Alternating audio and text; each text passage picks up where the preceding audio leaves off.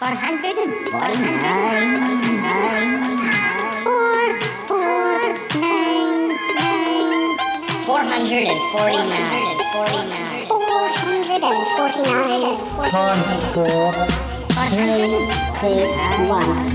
it's the Shy Life podcast. Yes, but it's a positive thing, Paul. The high life, the shy life. You won't find a cast of characters like this everywhere. Hello, Paul. Delicious. This particular episode of The Shy Life is a little more abstract than usual. Oh, Okay, looks like the hairy guy's ready to record. 3, 2, 1. Go Shy Yeti. Oh, I hope he hasn't found out my secret. Do you think he has? Hello and welcome to yet another episode of the Shy Life podcast with me, Paul the Shy Yeti. Yes, I'm back and I've got Nick here. How are you doing? Hello. Hello. Here I am again. Yes, we're back in lockdown and, it feels like we've barely been out of lockdown. It's, I know, you, of course, you've been going to work the whole time, so I must. I have, yes. There's not been a time when I haven't gone to work. I'm like it that way. As I say, obviously I've spent more time at home because I haven't been going out so much. So, listeners, yes, as I say, I've got Nick here, and this time we are going to be talking about, I guess, it could be summed up by the song "Je ne regrette." I've not said that right, but it's sort of about regrets or not having regrets, or looking back at the past, and which is something I have a talent for doing. I'm now being sat on my deals. Sit down. We've got to do the theme music. Deals. Sit down. Maybe he wants to sing. Maybe you want to sing the theme. Have you got regrets? I hope you don't regret coming to live with us. No, you can't do. No, he doesn't regret living with us. Anyway, listeners, I'll sort this cat out, and we'll run the theme music, and when we come back, we shall talk about regrets or non-regrets. But okay, run that theme music. It's time for my old buddy, old pal from across the channel, across the pond, Paul Chandler, the Shy Yeti. He's not that shy. Oh, it's the Shy Life podcast. Yeah. All I wanted was a pie. And then I hatched out with an egg. Okay, bring the mic over. He's ready to record. It's the quiet ones you've got to watch, you know. Is it metaphorical? Is it deep? Is it deep? Boy, he's not all that shy, is right. Blimey, Governor. It's the Shy Life podcast. If you thought that was bad, just listen to this. Oh, I can't wait. I can't wait for it to begin. It's the Shy Life podcast. He's positively glowing.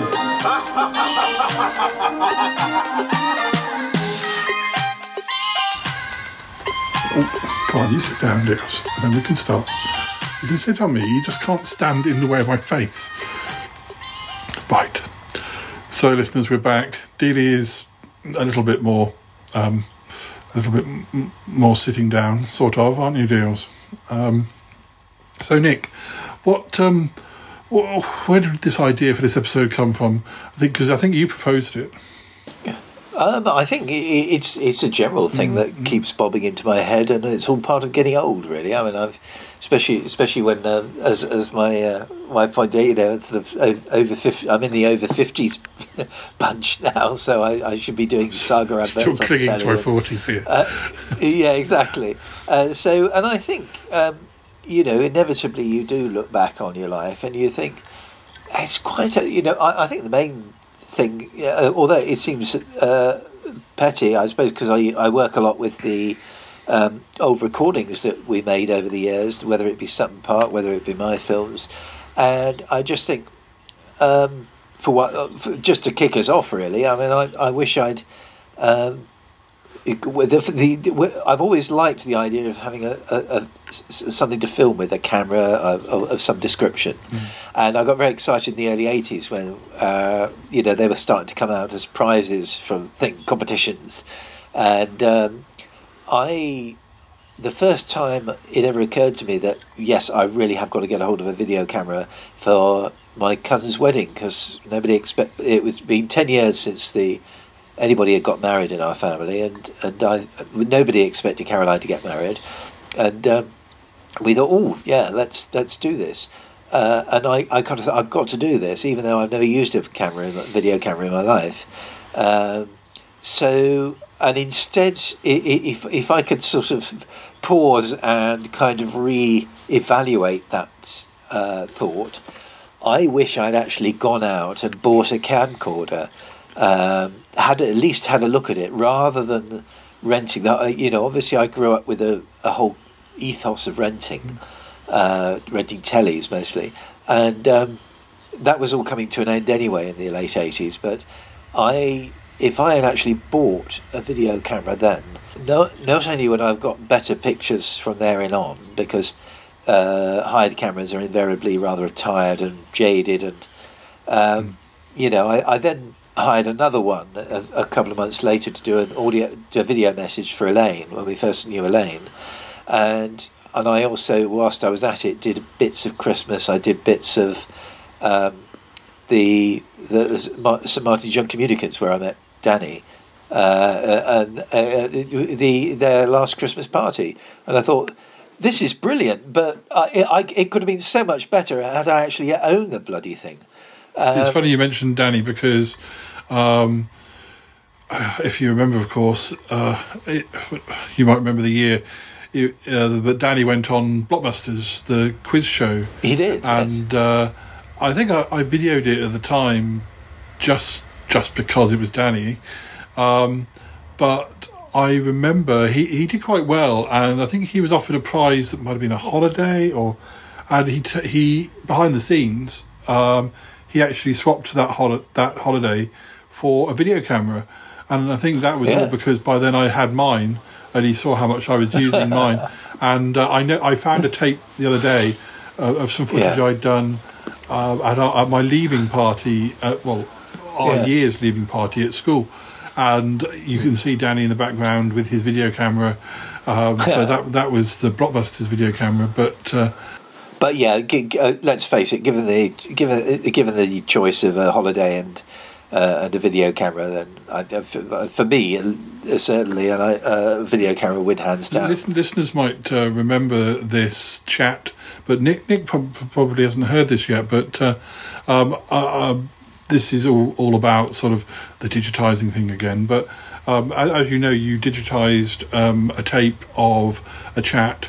Well, one of Elaine's, because of course you mentioned Elaine just a minute ago.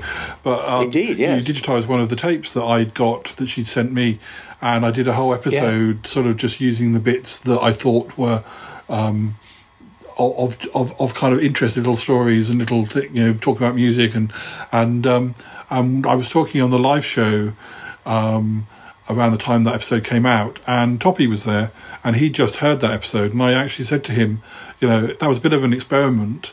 You don't know Elaine. Do you think it worked? And he said, absolutely.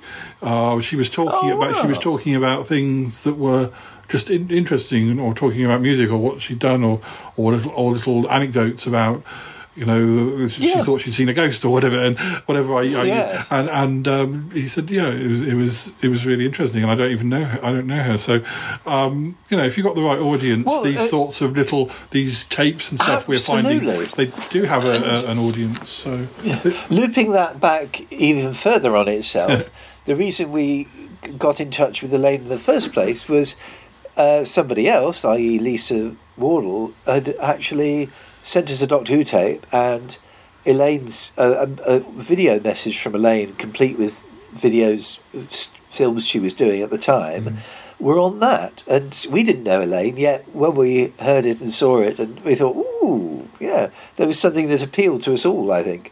And sure enough, from that, we became friends. So these things do work. I mean, and I think, obviously, not to pat ourselves on the back, but if there was ever a podcast that allowed for these types of episodes, because I accept that maybe not every listener listens to, maybe they don't like music, or maybe they do like music but they don't like some of the other things we do, or they so when we talk about this is our social history type episodes. Yes. So maybe there are some people who love that and some people who don't, and I accept that. But I don't think I could do a show which was just about one subject, because, and I don't really want to do 4 different podcasts about the 4 different subjects, or whatever, however many. I like that we can be whatever we want to be week by week, and we can, you know, I also get to relive my Sutton Park days or do acting on certain episodes. And so when you mentioned doing this episode, I actually said to you, the way that the first thing that I thought about was the sort of, what if we had, you know, not the regrets for me, is more, gosh, if I hadn't have gone down this path, where would I be? Yes, I mean, it's equally valid. Yeah, because maybe I that is more of a, I'm sure I do have regrets, but I tend to think more of, gosh, how lucky it is that I met this person, or and it's quite a coincidence that I met this person, or but what were some of the other things that sort of that you sometimes think about, sort of connected with this? Well, the other big thing, I suppose, because I've worked with the hospital now for nearly 22 years, and I was in retail, as you know, for 14, and I do think, very much looking back, I stayed way too long, and not very. I don't think it was terribly healthy for me to do that. I went back to college, as you know, in '96 to study radio journalism. Rewinding, back in '87 was my last college thing, which was evening classes, drama and theatre arts, which I really enjoyed, and I was actually rather sorry that it came to an end. So I think I could have given myself a boost by going back and doing. I know it was not quite as exciting or interesting, but if I had done word processing, I really sort of embraced computers a bit earlier on, and I got my. If they had our essays then, and actually made a pitch for the hospital admin world about '89. I wouldn't rub out all of my retail days. I think the first few years of Four Boys were really of NSS were really good, because it was terribly exciting starting with when the new store opened. That really was a buzz, and I wouldn't have missed that for the world. But I think by the time of the fire, I think maybe I was thinking, actually, how much do I want to go back? You should probably explain to the listeners what you mean by the fire. Yeah. Oh, yes. It's probably yes. I worked in the Maltings, which is a shopping sort of precinct in Salisbury. It's very close to where all the controversy with the poisoning in Salisbury happened. Very much so. I mean, the most famous poisonings were on the infamous bench. That was actually the Maltings. Yes.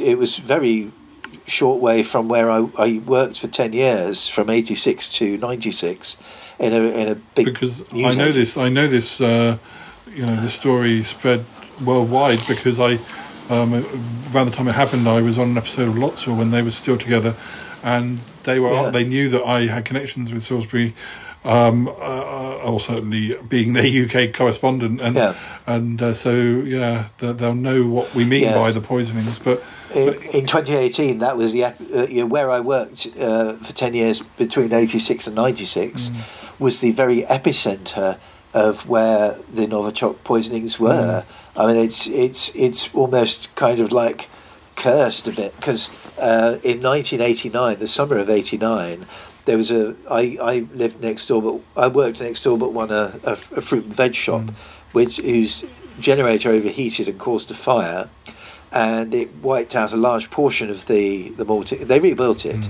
and mercifully no one was killed, but it did do immense damage. There was a fire, and our place got heavily burnt. But the thing is, the top of our place got heavily burnt. the shot was fine, but all the damage, I don't mean this derogatory, but all the damage was actually done by the firemen, dosing everything down, desperately trying to make it fireproof. And it's, you know, we had to strip it out and start all over again because of the damage done by the firemen. I think and I've actually, the other thing is I spent the whole day taping the newscasts, local newscasts, and it's really weird watching your place of work burn on telly. But it's quite therapeutic, actually. But yeah, no, I mean, all my boss at the time, he had his faults, but he actually did make sure we were all looked after. I can sort of compare, not seeing my place of work on fire, but I do often see my place of work turn up on episodes of Spooks or in Italian 70s like giallo movies, or goodness knows I've seen it on lots of different TV programmes, either inside, outside, from a distance. So that's quite sort of disconcerting as well. But seeing it burn would be a bit different. So yeah, I think that was a turning point, really. I think I was starting to get a bit jaded with it. I think when you start out with something that's really exciting and you've got a great team and everything, you even when people start disappearing and it doesn't, and I was posted off to Castle, the smaller, crummier branch, part time, because they couldn't afford it. That slowly but surely the utopian dream started fading, and I'm not a very good person to deal with this kind of thing, because I think that at the back of my mind there was always there was a loyalty because I was working, but at the back of my mind there was always a sort of hope that the glory days would come back, and they never did, of course. But I should have manned up a little bit and actually gone for office work, which I think suits me down to the ground. Obviously, I could say, I should have made a go of writing. I did make a go of writing, but rejects sort of drive you down into the ground. And I took an amateur path, which has been very fruitful. And, but I think in terms of professional hard cash, getting the money in, I could have moved my life on a little bit faster had I given up, had I made a concerted effort to actually get into office work. Because I know I enjoyed it straight off, and I still enjoy it.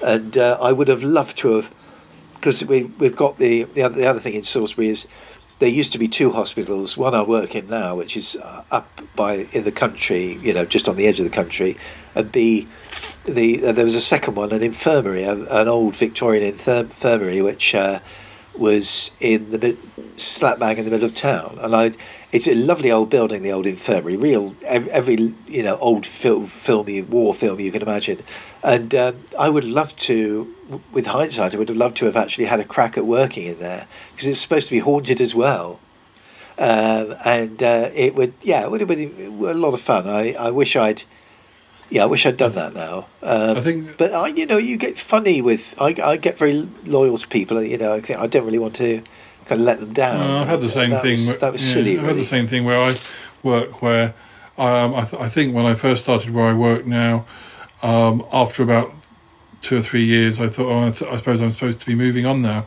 because that was my experience up until then. Is that I'd had jobs for 2 or 3 years, or I'd been on contracts, and I did try and look for things, but it was sort of made clear by my boss that she didn't really want me to go, and I liked her, and I still like her, but she's not my boss anymore. But maybe when she left, I really should have made a move, but unfortunately that was around the time my health problems started, so then it became I'm glad to be somewhere that I've got some reputation in, that hasn't happened. And I think by staying in the same job for a long time, it then made me think about around the same time, sort of the self-publishing thing started, and I sort of thought, well, actually, if I moved to another job, I don't think I'd want to be moving up to the next grade.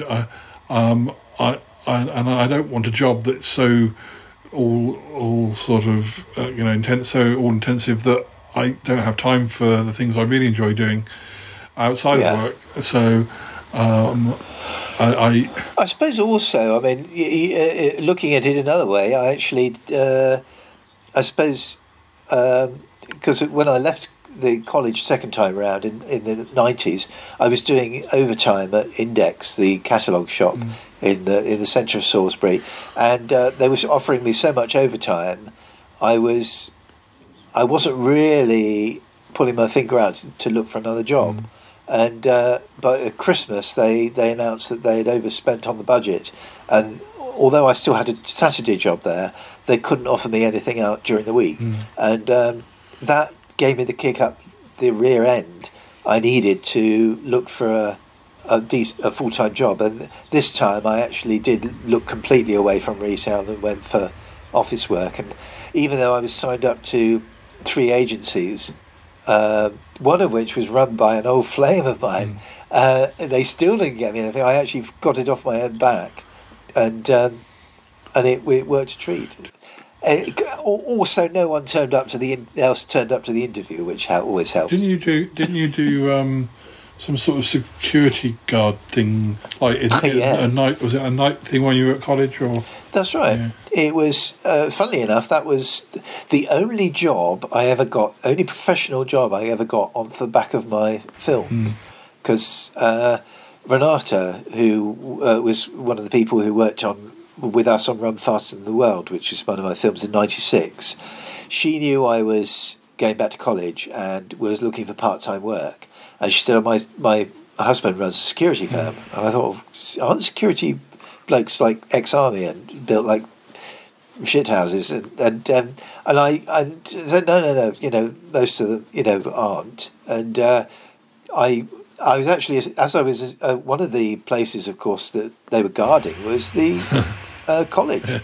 So I had to have rigorous security checks to be a student and a security guard, which finally came through in the January. And yes, during '97, it was only '97, but I did periodic work for, and it was crazy. It was Rent-A-Kill, the people more famous for killing out the rodents, and I never forget the training offices were just by Meridian Studios, and we have our lunch in the Meridian Canteen Studios, and they said, "Oh yeah, we were second after Group 4," and I thought Group 4 is the one that's famous for being incompetent. That doesn't fill you in. Sure, you got the chart the right way up, but that was fun. But you got treated like dirt by a lot of not so much by your own people, but by the people you were being employed by, and there was an awful lot of footwork involved in looking after the college. Yet, when I went to guard a DHSS place, I was doing next to nothing for more money, which was daft. But it was considered danger money. Heaven alone knows why. I suppose for the information, but I don't regret that. But I certainly couldn't have carried on doing that. But yeah, that was off. Renata got me that, but there was one guy I was told to look after because he was a student and he got absolutely wrecked one afternoon, and we came back to college completely sozzled, and he just wasn't conscious or anything. And I said, I was ordered to kind of look after him, make sure he could walk in a straight line, then send him home. And I had to record what his name was and everything. And sure enough, I sobered him up eventually. I said, well, you're not going home until you walk to a straight line. Walk to a straight line. There you are, guys. Off you go, son. And 2 weeks later, I was actually on duty with him. They'd hired him as security. Obviously, nobody read my log whatsoever. Yes, I actually worked with him for a time. It was very embarrassing. But yeah, I was a nice little diversion, but a lonely job, very unsociable. The only job that I did before I was a professional librarian was being a paperboy in our village, and that involved the daily papers and also the free papers like Avon Advertiser, Avon Advertiser, like that. Obviously in the weekly ones like the Salisbury Journal, and that was all around that. Some of it you could do by foot, and obviously at weekends that became much more of a chore because they were so heavy. Even back in the late 80s, early 90s, they were massive at the weekends. But then I used to have to go and cycle up to the the other part of my parents' village was on the main road, so I had to sort of do that by bike. But I mean, the good thing was I used to get to listen to lots of music, probably audio messages from Elaine and various different people as well. And RPS actually, yes. there's a audio letter you did for RPS, I think on the second issue, where you talk about listening to it on your paper route. Yeah. That was about would have been 89. I wasn't very good at getting up. I mean, I used to make it a bit easier. I used to get changed because obviously, if I was going to school, then I couldn't go out in my school uniform, so I'd have to be wearing something. So I used to get changed into like jeans and a t-shirt and stuff, go to bed. And then, so at least when I got up, all I had to do was get out of the bed, go down and get the papers. I didn't have to then sort of get dressed in half asleep or anything. So, but I mean, it was quite particularly in the winter, it wasn't a fun thing to be doing, and I wasn't that good at weekends at getting up quite as early as the traditional paperboy would be expected to. I mean, not that I was delivering it at 11 o'clock or anything, but I do remember my most proudest moment as being a paperboy, other than getting to meet some of the locals, because our village is quite interesting. There's quite a different range of yes, Dealey, yes, you've never been to the village, you don't know. Let me explain. There's quite a range of perhaps farming people, and then there's sort of people in the middle, and then there's quite a few quite well-off houses in the village. And I used to enjoy when I used to have to go, because I used to have to go around and collect the money. I think that was probably like once a week, once a month. Go and collect the money, and you'd be quite nice. Some of the people it'd be really nice to sort of catch up with and chat to. And at Christmas, it was always the most well off that you didn't get a Christmas tip from, and the poor old grandmas who were sort of trying to give you 10 quid or whatever it was at the time, and they were always the more interesting people to talk to as well. But my most proudest moment was, I think at school we had done Scientology, or we talked about Scientology, not obviously in a positive pro way or anything, but at least I knew what Scientology was, and knew that it was not to be trusted, and I knew about Dianetics, the book, and this was around the time when Scientology has never really gotten a hold. It's got like very few followers in the UK, but they were trying to do a push of publicity, and they were sending around these Dianetics flyers with the free paper. And so when those arrived, I was kind of like, no, I know what this is, this Dianetics book. I know what this is. I'm not taking this round. I'm not being responsible for the whole village finding out about this book. And becoming Scientologists, all of them. Well, one would hope that nobody in the village would have turned, but I wasn't going to be the one to be taking it around, and I didn't want to take money because I think you only got a very small amount of money for each flyer you delivered. But I told my mum, and she rang the paper guy and said he's not going to deliver that we don't agree with that. And they said, fine, you won't get paid for it. And I was like, fine. I mean, it wasn't like I wasn't going to get paid for delivering the paper. I just wasn't going to get the 20 pence or whatever it was I would have got for sticking that in all of the papers. It's a bit odd that a paper round people, or a news agent would actually. I mean, did they really understand what? No, I doubt they did, because I think only because I had been, because it just looked like an innocent book.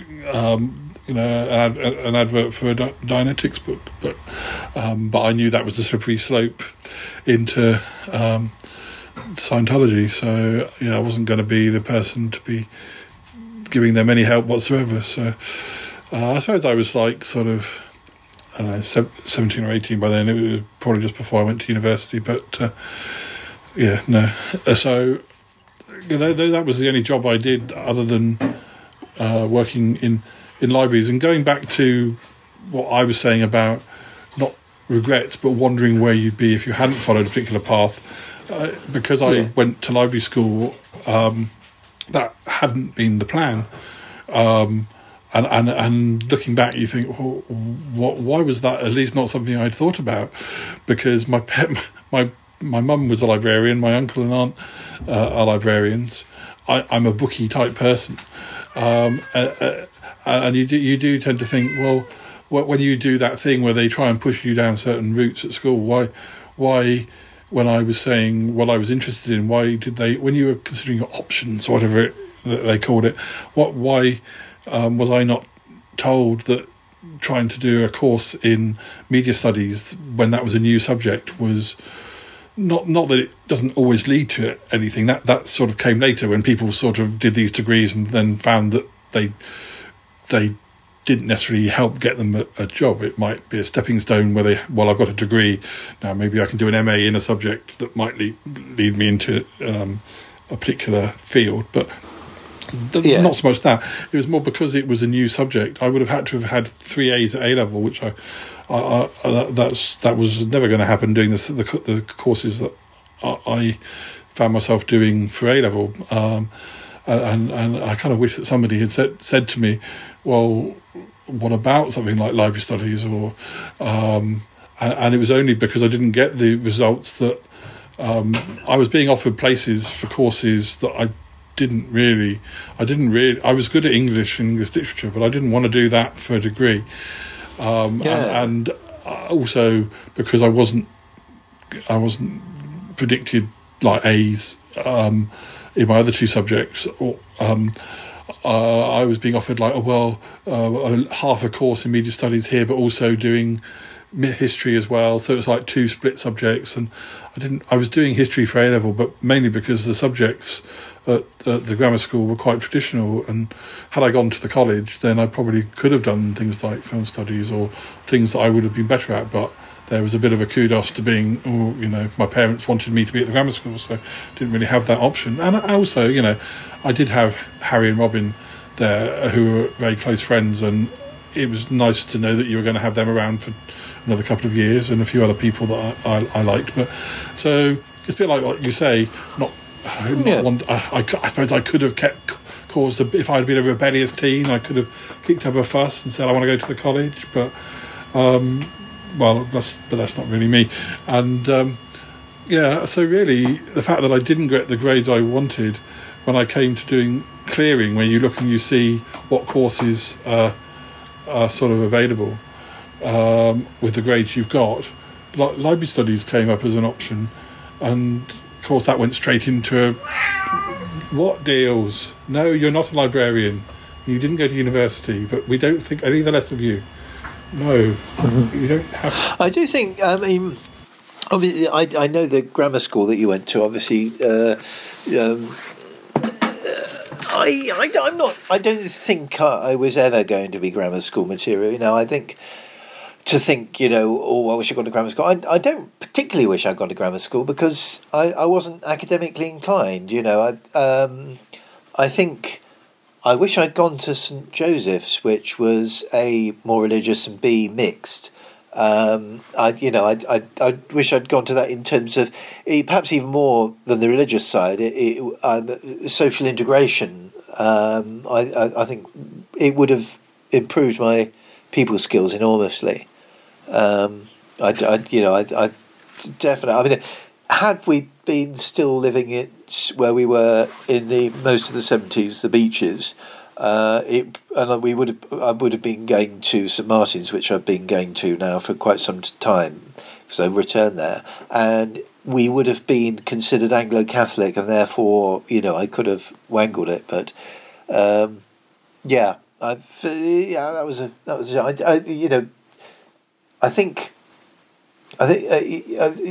so there was so much in Highbury that I kind of, they were just pointless. It wasn't anything to do with my life at all. So maybe I just wasn't a school person. I think. Yeah. I considered it an institution like the army or prison. I think Deals seems to have a lot of regrets. Deals, what are your regrets? I think some of the things, thinking about it, as I've said before, talking about these things. Sorry, listeners, we're using you as therapy, but talking about these subjects. You are our nutty psychiatrist. Yeah, talking about these subjects, you start to think of things you hadn't thought about before. But then that's why they're good sort of starting points. But some of the regrets to do with schools, I had no control over that. I suppose, I'm saying that, goodness, if I hadn't have not got the grades I wanted to do, what would I have done? What sort of employment would I have got headed towards? Because I never, the jobs that I want are all pie in the sky, working in the BBC archives or. That's certainly one I would have liked to have done. Where you always kind of presumed you'd be the one to find the missing episodes of so-and-so that would be tucked in the wrong box or whatever. Being a writer, obviously, that doesn't just happen. And it often takes a very long time to be a writer who is actually given their own projects where they get to decide what the projects are, which is, and I think I was always more happy with, okay, well, I, rather than do all the hard work, I'd rather do Sutton Park and have my own TV series today, thank you. The same with self-publishing. I would still, if there was a reasonable independent doorway, I still haven't. I still harbour the desire to do something professionally. If the door was there. If I'd have been looking for a career path other than libraries, I think I probably would have gone down a retail path and tried to work in a bookshop, whether it be a Blackwell's type one or whether it be a more Paperback Parade, smaller independent bookshop. I mean, I think that's where my heart would be, but those jobs would probably be easier to go and work at a big chain than it would be to find a little independent bookshop. But there was a point when my parents almost considered, I'm sure there was a point where my dad, we could have a bookshop and Mum could run it and then I could have worked there with. I think probably a lot of these paths depended on, if I'd have not left Salisbury, then there might have been a point where that would have been an option. But these things were all pie in the sky, really. I mean, when it comes to schools, the schools that I would regret would have been schools I had no control over, and only really the one that, because I went to a lovely little primary school where there was only 60 pupils, and it was. Creativity was quite encouraged, and we used to go on nature walks, and although we were close to Salisbury, we were out in the village, so it was, we got to go on wood walks, and there was always little plays, and often we did a play about which listeners may remember. It took us all the way back, and we some of the regulars got to see me on the stage. We did a play in about 1984 about I remember digitising. Joshua Scamp, which is a local legend around that area of Salisbury or outskirts of Salisbury, about a gypsy who took the blame for some horse theft and got hung for something that his son-in-law had done, and it was a whole legend, and we wrote songs and we turned it into a play, and it was all done by the students. And considering that most of us were only 10 or 11 at the time, I don't remember there being that. I mean, the teachers were there to help and advise, but I think a lot of it came from the kids, and we did it at something like Coombe Bissett Hall or whatever, and there was quite a lot of positive things about that school. The only negative things I have about that is that when I think I hadn't passed 11 plus, it was one of those points where there was a school. If you passed 11 plus, you were going to go to the grammar school. If you weren't, then a lot of the kids from that school went to a secondary school down in Downton, which I think some of my friends who didn't pass were going to go there, but I found out that I wasn't going to be going there because my parents wanted me to go to do my 13 plus and have another go to try and go to the grammar school. And I suppose at that age, it made some of my friends turn against me. Even I guess they didn't know how to deal with it was like, well, somebody must be to blame. It must be you who's to blame. And I guess we're only kids. It is tricky. Yeah, I mean, it is tricky when you're kids that when you go separate ways. I mean, I was convinced that my friend Mark Slade would flunk the 11 plus because he although he was in many ways a bit of a boffin when it comes to electronics and things like that, he was very much in a world of his own, and I was actually convinced he was going to follow me to Highbury, but he didn't. He went to Bishop's, and I was actually really miffed. I had no right to be miffed. I should have been pleased for him, but I really was quite. It did put a rift between us, and I think that was that a lot of that had to it was down to me. I mean, I was that disappointed that he wasn't. So it's easily done. I mean, similarly, I was convinced that Joe Bunsell was going to go to Bishop's, and he didn't. He followed me to Highbury. In actual fact, I mean, again, filling the glass half full here, but in actual fact, had he not, of course, we had our series together, The Magnet Editor, which he sort of helped take over after I went to Highbury. But had he not gone to Highbury, those years between him going to Highbury and me leaving, we would have had a hell of a job trying to pull the series together, because we had the additional thing of being able to see each other at school and talk about ideas and discuss, which was a total luxury, which I hadn't anticipated. And I guess I have a similar thing with my friend Other Paul, in that the primary school I went to was so small that the third and fourth years were in the same class, so it felt like you were all in the same class, even though it was 2 years.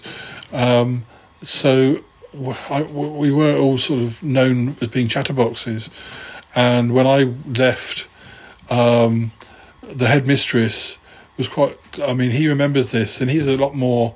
I don't know whether it's partly his parents also had disagreements with the headmistress, so it kind of exaggerated what he, perhaps hearing from your parents, I don't like this person, and also some things that he experienced probably exacerbated it even more. That whereas I didn't really have any bad experience with his headmistress, but he says that she said to him, when I left, I don't know why you're bothering talking to him, because he'll be leaving in a few weeks and you'll never see him again. And it makes you... That's a bit brutal. It makes you wonder how much of that made him determined. So, I mean, I was quite up for keeping in contact, and I think perhaps there was part of that made him think, well, because for many years, when she was still headmistress, we used to go to the Cuckoo Fair, and she had a that she would her school. I think she might even been at a different school, but for years we used to always go to the cuckoo fair, and he would always come with me, and I think a lot of it was to do so we could walk past her stall and go, hello, still friends, by the way. And there was there was a huge. Well, the other thing that was very much part of school life because they would get very funny if you made friends with kids that were younger than you. I found this because a lot of my contemporaries were alpha male kind of football and everything, and I just didn't gel with them. They wouldn't level with me, I wouldn't level with them, but the likes of the younger kids, so we'd only taking a couple of years, would be interested in the sci-fi concepts, interested sci-fi ideas, adventure, something imaginative. That games, Doctor Who, the Magnet Editor, all the and they would. I would kind of introduce them to things, and I came in for a lot of flack for that because there's he's rather immature. I'm not immature. I'm just discerning about who I spend my time with. And if probably some of us thought that kicking a ball around wasn't exactly mature.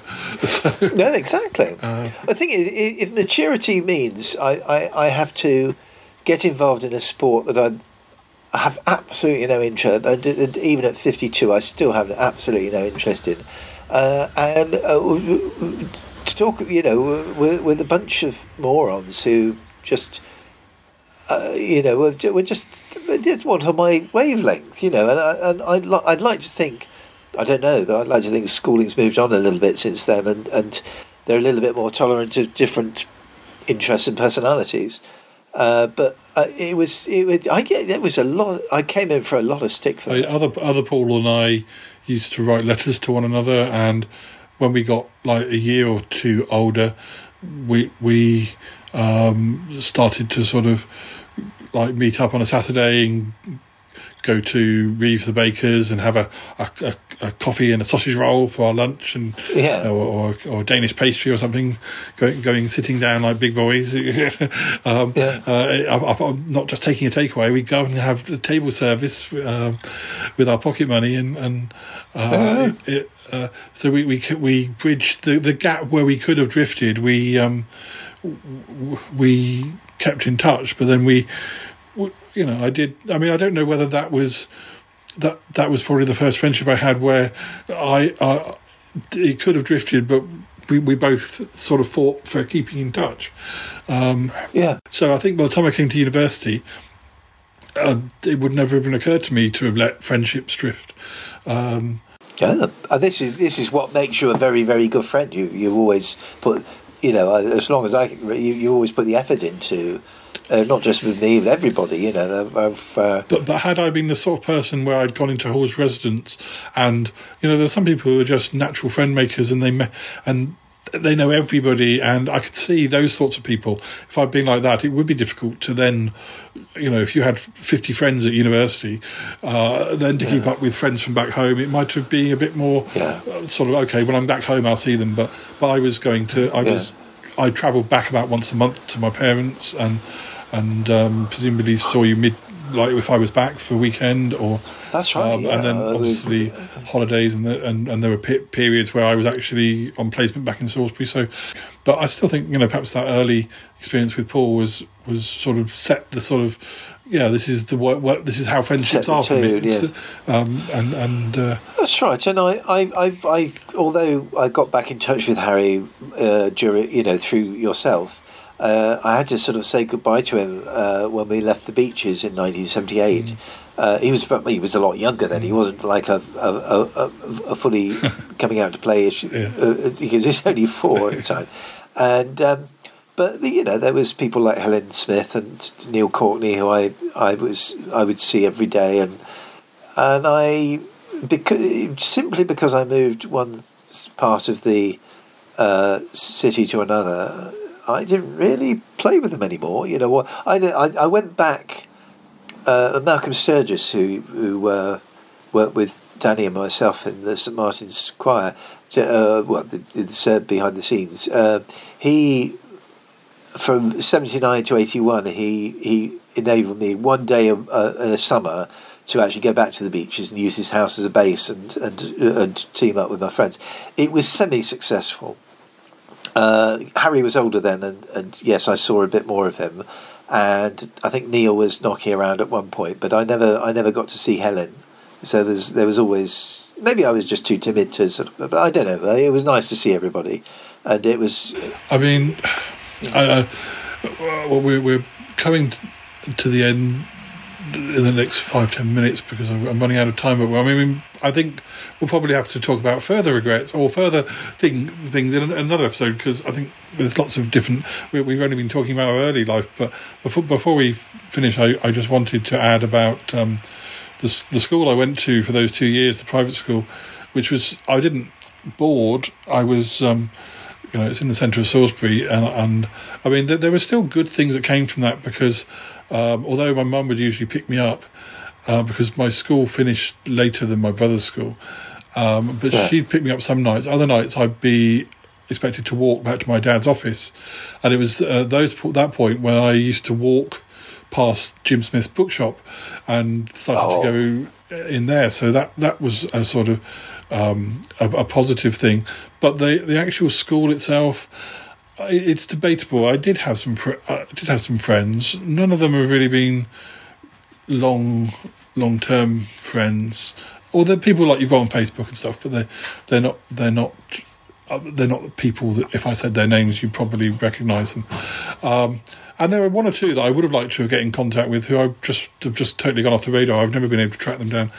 But and I was in two different classrooms, one in the 5th year, one in the 6th year. I mean, I think I might have said to you before, I was lucky that I've never entered, other than when I started at primary school, I've never entered a school at the lowest year. I've come in some way through, so I've never had that experience of being the youngest person. I've done that once. And I must admit, just talking of schools, this is a bit of a seesaw thing, because it was a good thing, bad thing. In 1978, when we left the beaches, which was the cul-de-sac where Harry lived and I lived, we moved to Harnham. Now, I came to, at the time, it was an exciting adventure, and I didn't mind. Although I very soon started to miss the house, the people, it was a checklist of things I was homesick about. But I have to say, history was kinder to the school. I came in. I started Harnham Juniors on my 10th birthday. Now I didn't actually enjoy going in as the in the 3rd year, because there was just a whole lot. I had to start from the bottom up with the whole lot of friends midway through a term, and but I came to. It's probably the only school I actually came to love and to really badly miss when I left it. And the Harnham Juniors. So the school was better, but I missed the home.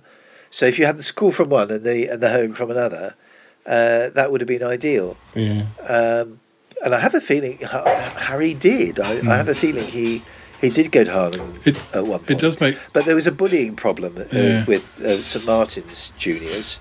It does make me wonder that because when I went into the grammar school, eventually I was put in a particular form, and I can't remember now if that was to do with where my name fell in the alphabet. I mean, my other friends were Archer, Green, Fulton, all quite sort of at the early part of so that might have been the reason I was in their class. Luckily I didn't know Harry at that stage or Robin, but I knew a guy called Mark who I'd gone to school with when I was really, really small. So I had somebody who was on my side, and so I don't know, if I hadn't have been in that class, would I have not met the people who became my friends for those 5 years? Or, I mean, I would have met them, but would they have been my friends, or would I have percolated somehow to them? I mean, I met Danny independently without knowing you, just because I met him because I was in a class with somebody who was in the same form as him, and we had like a what do you call it? A quiz, for want of a better word. And I'd got one right about Doctor Who, and we went. And I was friends with this guy called Sean, who was in the same class as Danny. And I went to lunch, and I was talking, and we sort of say, "Oh, I got this one about Doctor Who." And then Danny was sitting on the same table, and piped up, "Oh, you like Doctor Who?" And that's how we. But otherwise, I didn't really know Danny. Because we met him independently and met through him eventually. But so I met him. He was at the St Martin's Young Communicants, which I was part of. It's all very coincidental. A lot of these things.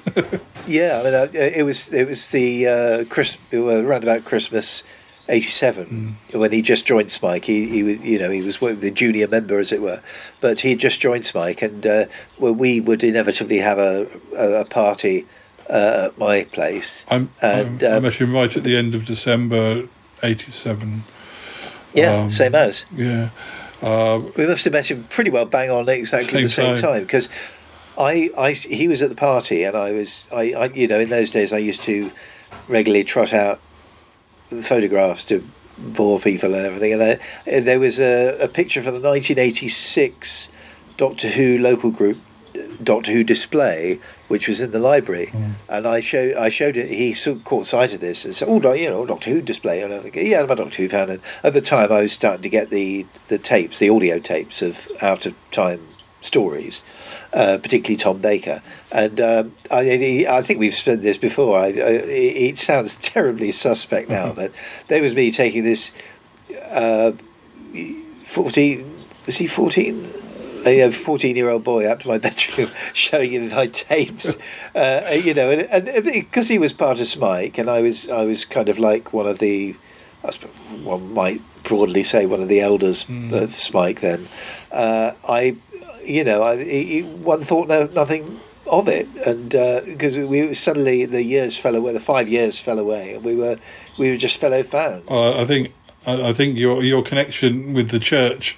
Even though I wasn't religious, but my dad was, I think the fact that he knew you were a good churchgoer, the fact that you were 5 years older than me, it didn't prevent us being friends, because that was like a badge of he's going to be okay, which worked in my favour. Also, going back to your defiance of the generation, well, not generation, year kind of thing that is so bothered our schoolmasters. I was frowned at for hanging out with boys that were 1 or 2 years younger than me, 3 maybe, and of course there I was hanging out even younger. 10 years later, hanging out with boys that were 5 years younger. It's always been a good thing having you as a slightly old, because I always mark it. I think, well, if Nick's 50, I'm still got another 5 years to go. But what also, yes, that's it. The thing is also, it put it in perspective, as at the same time I was becoming friendly with Linda King, another Doctor Who fan who subsequently was 10 years older than me, and who videoed a lot of the Tom Baker adventures that I so idolised, and I was getting stories off her. So I thought, this is the natural chain. She's helping me out as a younger fan. I'm helping you guys out as younger fans. I mean, we both had, and at the same time, we formed a very strong friendship. And we had friends at Paperback Parade who were, my friend Bernie, our friend Bernie. She's she's the same age as my mum. So, slightly older than my mum, more like my dad's age, and of course my mum got to know all these because I used to go into Paperback Parade with mum. I think on a Saturday, even though I'd go independently if she was busy or something, we'd still hang out together, even when I was allowed to go into town on my own. And she would talk to the Paperback Parade women as well. She'd get to know Bernie and Caroline, who I know from work now, and it was terrific. But yeah, so we always had these. I've always sort of I've just gone where the company's been, really. Whether they're much younger or much older, you just bond with them. And certainly with Danny, yes, because I started, even before I got a video recorder, I started getting the videos, and Danny had a video recorder. So we used to, after church, I used to go to his house, and we used to watch bits and bobs. Although usually he was bawled out and told dinner was ready and it's inconvenient. But so we started these Sunday afternoon things, meeting up and watching stuff.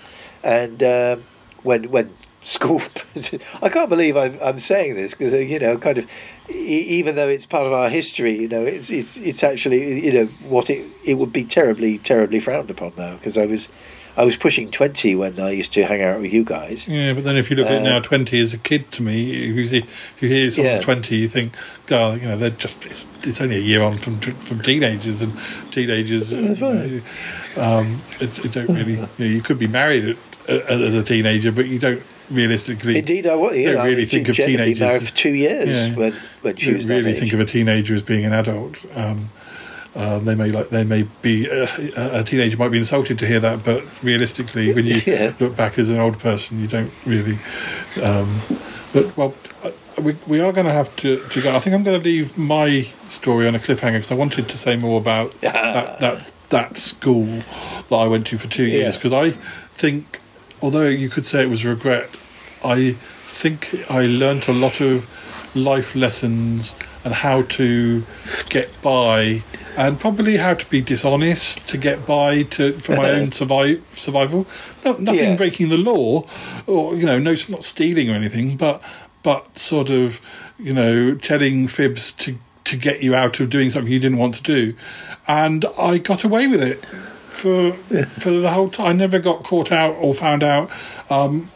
And that was that school. That's going from a really comfortable school to being in a situation where you're really sort of put.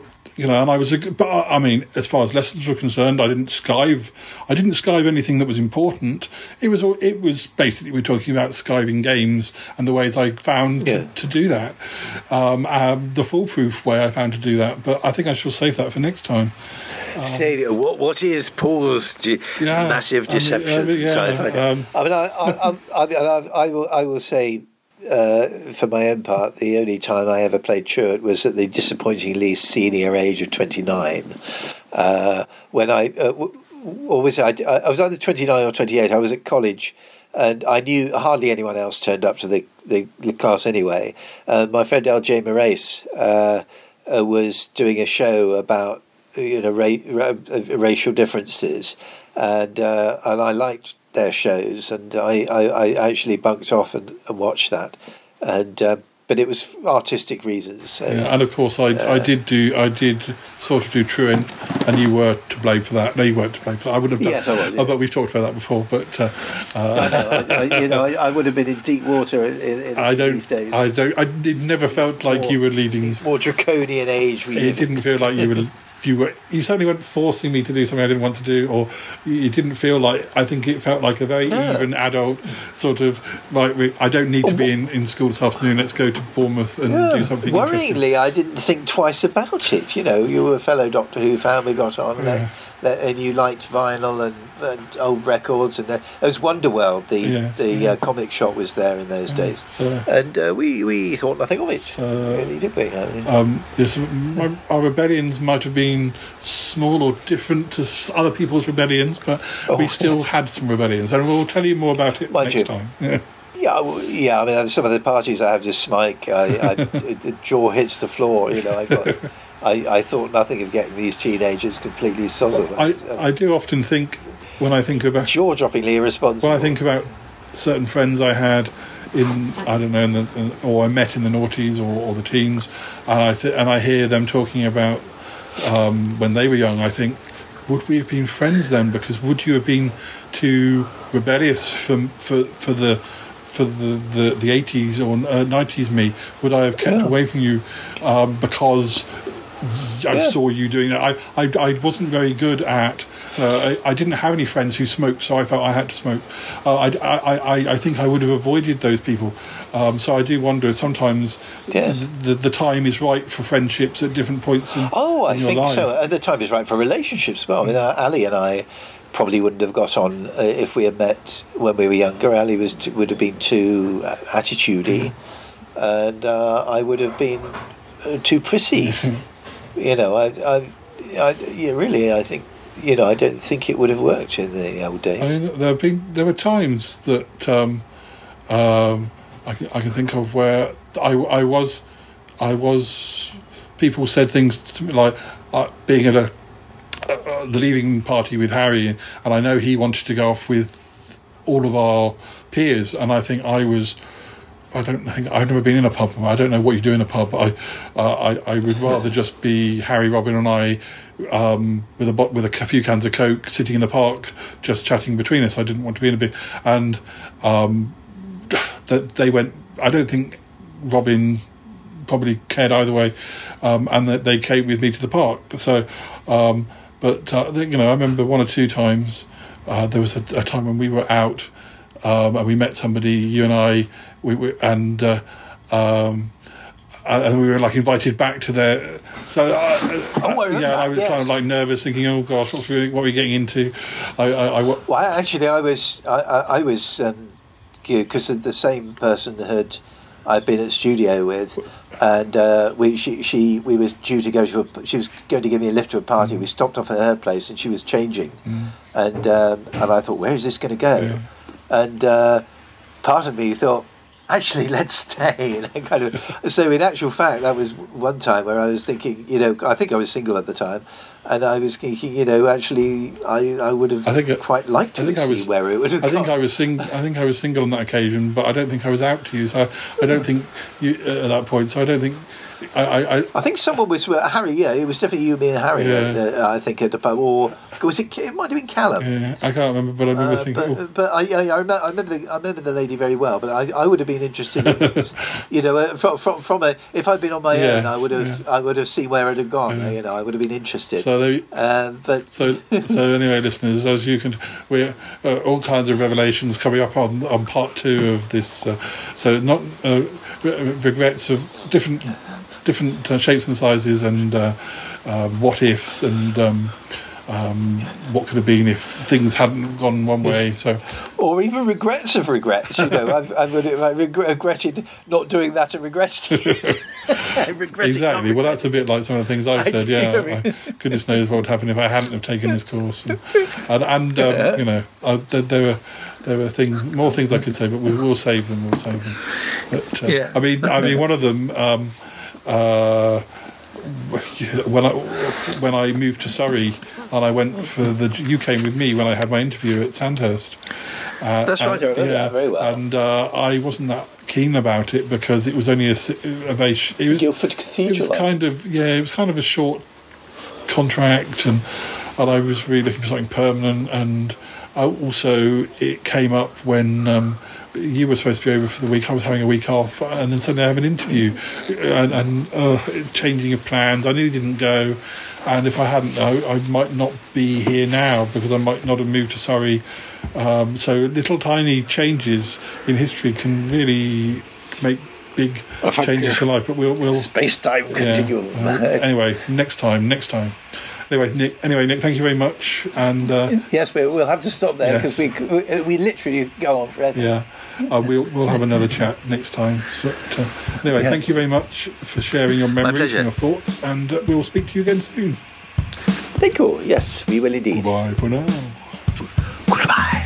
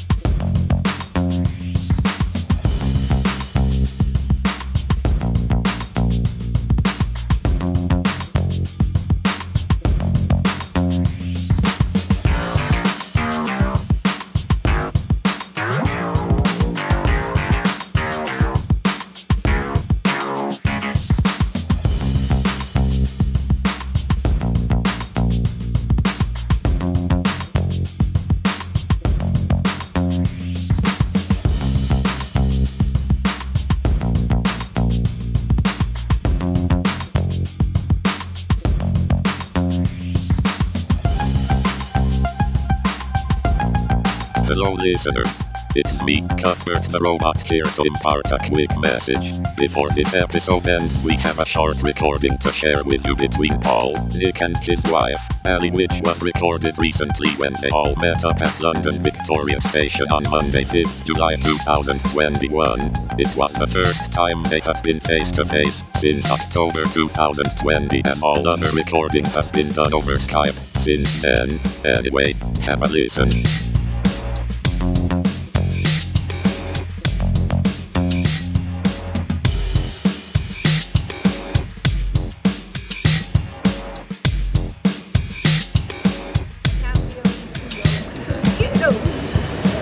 Hi listeners, we're in London, Victoria, and I'm with Nick and Ali in person for the first time since... Last October. Last October, I think it was when we met here. We met exactly the same Yeah. here last October. Oh, it's great, because I haven't seen you since, have I? No, you did come to my house before that, I think. That's right, yeah. Yeah, I think I was due to come back to Salisbury, and then second lockdown happened. So, or it was pending, and I wasn't sure that. But it's good to see you again. Yes, good to see you. You're up here for your wedding anniversary. Yeah, 18 years. In fact, you were there 18 years ago. I certainly was. Being best man, I better be. I think at this time, well, it's 3 o'clock now, so we'd had the main ceremony by then. No, because you're only 45 minutes late. Yeah, but what time were we booked to start? Was it half 2? I think it was 3 o'clock. Was it 3? I thought it was 2. But we didn't get married until No, 4. Half 2. Because I was still, because Paul and the boys were, I'd washed and I'd had my 1 o'clock. I know that was about an hour and a half before. The St John's singers were meant to be rehearsing from 4 o'clock, and they couldn't have the church because we were still fasting. And there was people opening the church door saying, "Have you gone yet? Have you gone And yet?" there was you, and there was Harry, and my brother, Brett, and Callum, and Dex. I had more guests at that thing than you did. They were all your guests, but I had a lot of people who kind of best man duties were great. But no, it was lovely. But no, you wanted to come up to London, and I thought, oh yes, please, but we had things are a little bit different with making sure that steps to a minimum. Yes. Distance between B&B and train minimum.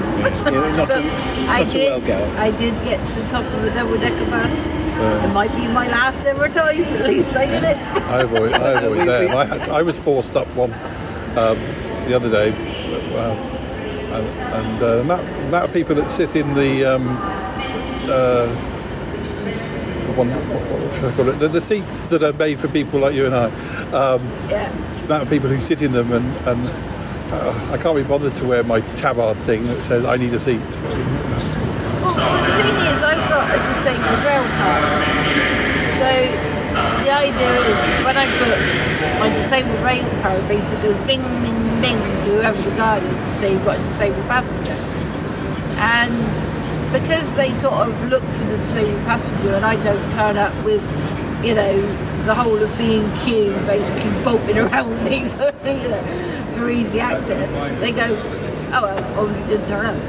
But I can't stand. I might be able to stand on the tube basically, strapped between 2 bars. But I certainly couldn't stand on a regular train. I've got to wait till the train actually stops before I can get out. We're staying in a nice hotel in Earls Court. Earls Court, I used to meet up with Andrew Candish, who's one of our old RBS and filming people. When he had a church up here, and he was I used to go and visit him from time to time. We had a big blowout day yesterday, didn't we? We went to up the sort of central London bit, and went to Fop. which is about the only decent DVD shop we can And records or we actually, because I kind of got it into my head that now is the time to get a Blu-ray, because you very kindly gave us a Blu-ray player about over a year ago, I think now. It was a long time. I think it was a little while ago. It was a little while ago. But I'm Maybe a few, trying to choose the one that was kind of... The Doctor Who, of course, have been the ones that appealed the most. But there's... I'm part of a site which is kind of saying, ooh, I've just got this, I've just got that and everything. Oh yes, I'd like to. But I didn't know how available they were in the shops. It would seem they aren't at all. There's two standardised ones, season 12 and 19. And I thought, oh yes, I fancied 12 the most. So so that's that was, and we bought some films. Bought Marathon Man on Blu-ray and Time After Time, which is one of my favourite films. I've noticed I've got about 3 films I've got to bring to lend to you. I watched one with Tilda Swinton, a thriller from 2001, which was a kind of quite good era for those sorts of films, which I quite enjoyed. So I've added that to the pile as well. Also, I mean, we've got quite a few piles to get back to each other, I think. We've got the other. Yeah, that brings me on to the other one, which we've been waiting ages and ages for even to come out on DVD as a proper, decent extras release, and that's Willy Wonka and the Chocolate Factory, which has been out on sort of vanilla release for ages. And now it's presumably because it's the 50th anniversary of the film. They finally released it with a commentary and a documentary. But I'm just wondering, because it's a commentary with the kids, who are now, of course, in their 60s.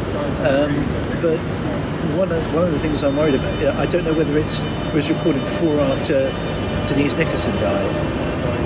Hopefully before, because it would sort of almost make me angry that they've taken so long to bring it out, and she's actually died. Yeah, sometimes they just, it's on Blu-ray, but they've just copied if they've had previous commentaries from DVD versions, you end up getting those again they use those as the... Only trouble with Wonka is they've never released one with commentary before. So, but no, I hope it's got... She was always my favourite Wonka kid. She was from Dark Shadows as well. Yeah, exactly. Yeah. She had quite a prolific... I've seen a documentary about it, which she's in. It was terribly sad the way she went. But no, we just really feel we've got finally got a decent release of that. I bought they've recently released the Target novelisation versions of the remaining Doctor Who's, so that was I got those, and a nice magazine about the chronicles of. I've been treating myself to things on eBay, like more vinyl and stuff. I've also got loads of vinyl that I bought last year, which have still not taken out of the. What I did is buy quite a lot, and now if I ever want a treat, I've got about 20 different things to open. Yeah. And I'd rather than open them all at once. And I couldn't have played. I've got sort of ready-made treats, but I bought Gloria, the song Gloria by Laura Branigan, and another song by her that was a single but wasn't a hit in the UK. And I've also bought something for when we record together for the 548 live streaming event, if all that goes to plan. I bought X number, I don't know, I haven't opened them yet, and I may not, because they might travel better to you if I'm bringing live copies of about half a dozen 1978 look-ins for us to open and discuss as one of the things we can discuss. I have a few live ones myself, but I don't think I've got many of those. I've got loads of virtual ones and a few live ones. But yeah, well, we got some on the bookcase, haven't we? It may be more like 8 or 9. It was only 12 quid. It was only about £1 each, so I thought, oh well, I'll bring them, and if I open up the thing and they just lots of like confetti come out, I'll know I've been scammed. But I know you something in there. Ali bought when we went to Forbidden Planet, and we bought a huge, great big book about the 60s Batman, which was gorgeous, wasn't it? Even had a utility belt on the front. Yeah, you had to open the utility belt to get into the book. And a cartoon book illustrations by Jessica Martin. Jessica Martin's autobiography. She did it as a graphic novel, so that she could sort of have like a comic book idea, but it's actually drawn by her. The storyboard of her life. And today's been our anniversary. We've been at Upton Park. We've had a trip on the double-decker bus. Oh, Stumpy. Haven't we? Yeah. Sorry. Double-decker There's bus. a pigeon there who's lost his foot. He's a Stumpy. Oh. He's a disabled pigeon. Has he got a blue badge? But no, yeah, that was good. And here we are. Oh, and you got a book that was signed by somebody who was dead when it came out. I went to the Doctor Who shop in Upton Park this morning, and apart from a couple of Target novelisations, the Robots of Death and Time Monster, I got Request for Peddler, which was written by Michael Seeley, who wrote the most excellent Doomwatch book. And I've been meaning to get it for some time. I think it's sort of borderline out of print. And as we were leaving, one of the people, I went to see who. It was Bird. Sort of said, "Oh, you know, I believe it's signed by Kit Peddler." I thought, Kit Peddler died 40 years ago, and the book's been out not that long. Only about 4 at the outside. So I see a problem now. But it was a squiggle, like. Yeah. So I but no, I'd see. It's good to see all that. So yeah, thoroughly indulgent and very enjoyable, and works a bit. Well, but for both of us is a bit forced at the moment. There's various new people to train up, people leaving, people joining, offices to be decanted. So it's a bit. But no, it's that's so far. And then tomorrow we're sort of cruising around the Covent Garden sort of the area. And then we're heading on back. We're all going to say. Well, yes. We went to Westminster Abbey. Westminster Abbey had a lovely organ recital, which we kind of sat down and listened to and chilled out. That was good. It was a good way to end the day. Sounds like a good trip. Very enjoyable. Different from last time, but it's been interesting to see. Last time I think it was probably more subdued. Yeah, but also this time, I mean, it's London from a flat perspective, because before we could just hop on, hop off. Yeah. Now we're actually having to think we're going to hop on, hop off, and which is going to be the one that I can basically get off the underground from, and actually get from A to B without sort of needing medical attention. But no, it's because we actually stayed at the Strand, because it was London was so dead. We got sort of fairly cheap prices at fairly central places. But no, and the weather wasn't. The weather's been variable, but it was nice yesterday because the rain that there was actually quite refreshing. And it didn't last very long, so that's good. I've also elsewhere I've been appearing in a small film. It calls itself feature film, but I don't think it'll last more than 45 minutes. But A Riddle in the Sand. It's written by Alistair Faulkner, who I know from my acting, and I play a Savile Row Tailor in it. It was done. It's like Richard, who was in a lot of my early films, actually built the set. And it was like being in a TV studio. It's really good, and it should be coming out. They reckon it's going to come out in September, and he's hoping to put it in for competition and things like that. I hope to do some more with him. It's nice to be back in filming again. That was good. What else? Trying really now, kind of things are getting slowly back to normal. Trying to factor in as many friends and meetups, starting with yourself. Yes. And I think you might be the first person to come and see us from outside of Salisbury. Probably only. Have you been busy? Just under 3 weeks' time. Yeah. Anyway, well, I'm sure we'll do plenty more talking on that occasion. So I'll save. I'll try and get this on an imminent episode. Some of our episodes from 2020 still haven't been released. We did so many, but this will be pushed to the front. Yes, more to come, more gems to come.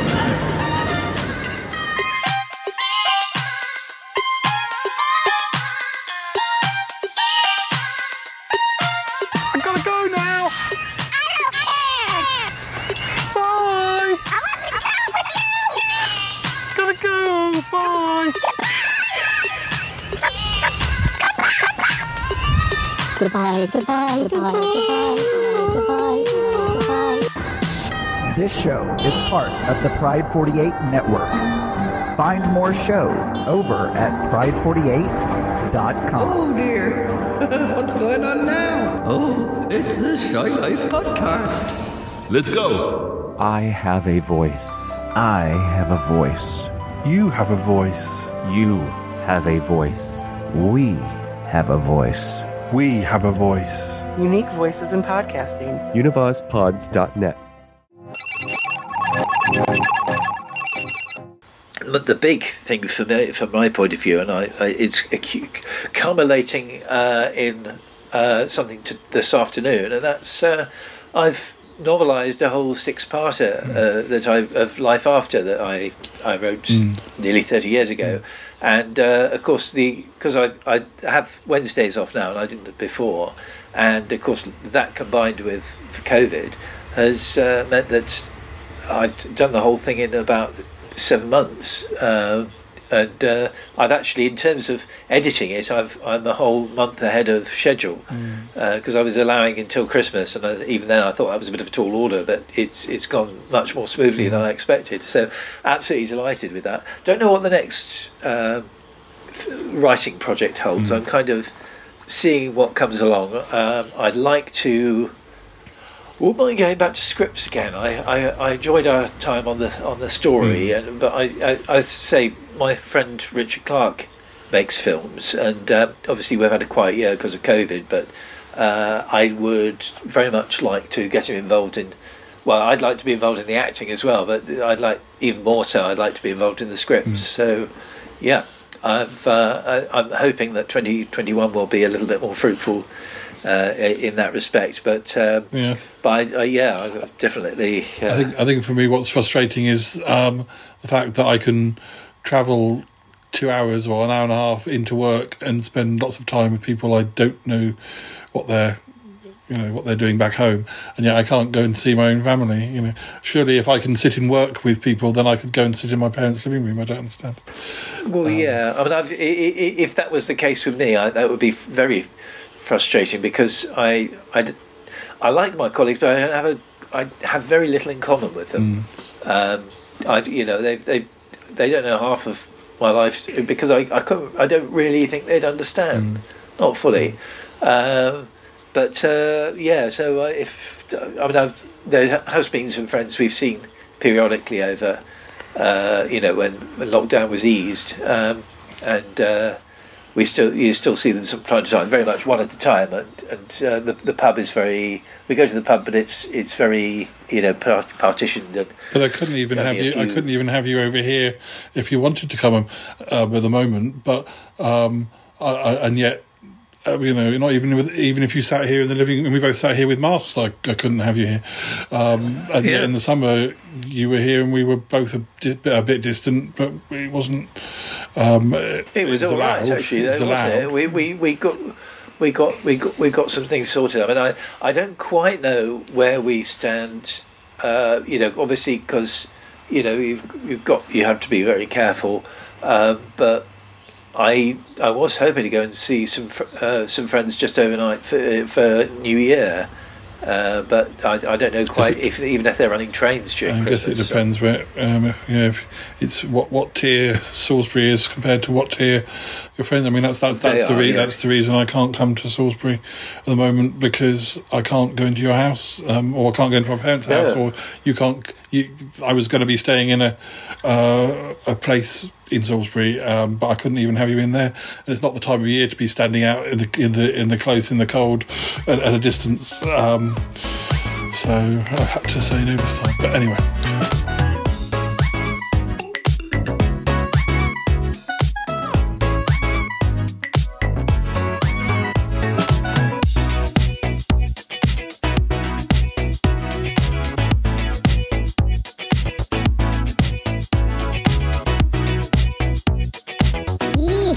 I hope that Cheyenne bathed today. That's all I can say.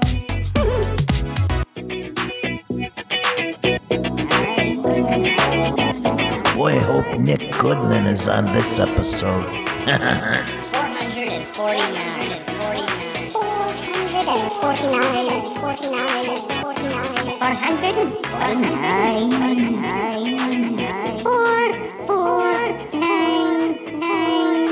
449. Regrets, I've had a regret, I've had a regret, regrets, I've had a regret, I've had a regret, regrets, I've had a regret, I've had a regret, regrets, I've had a regret.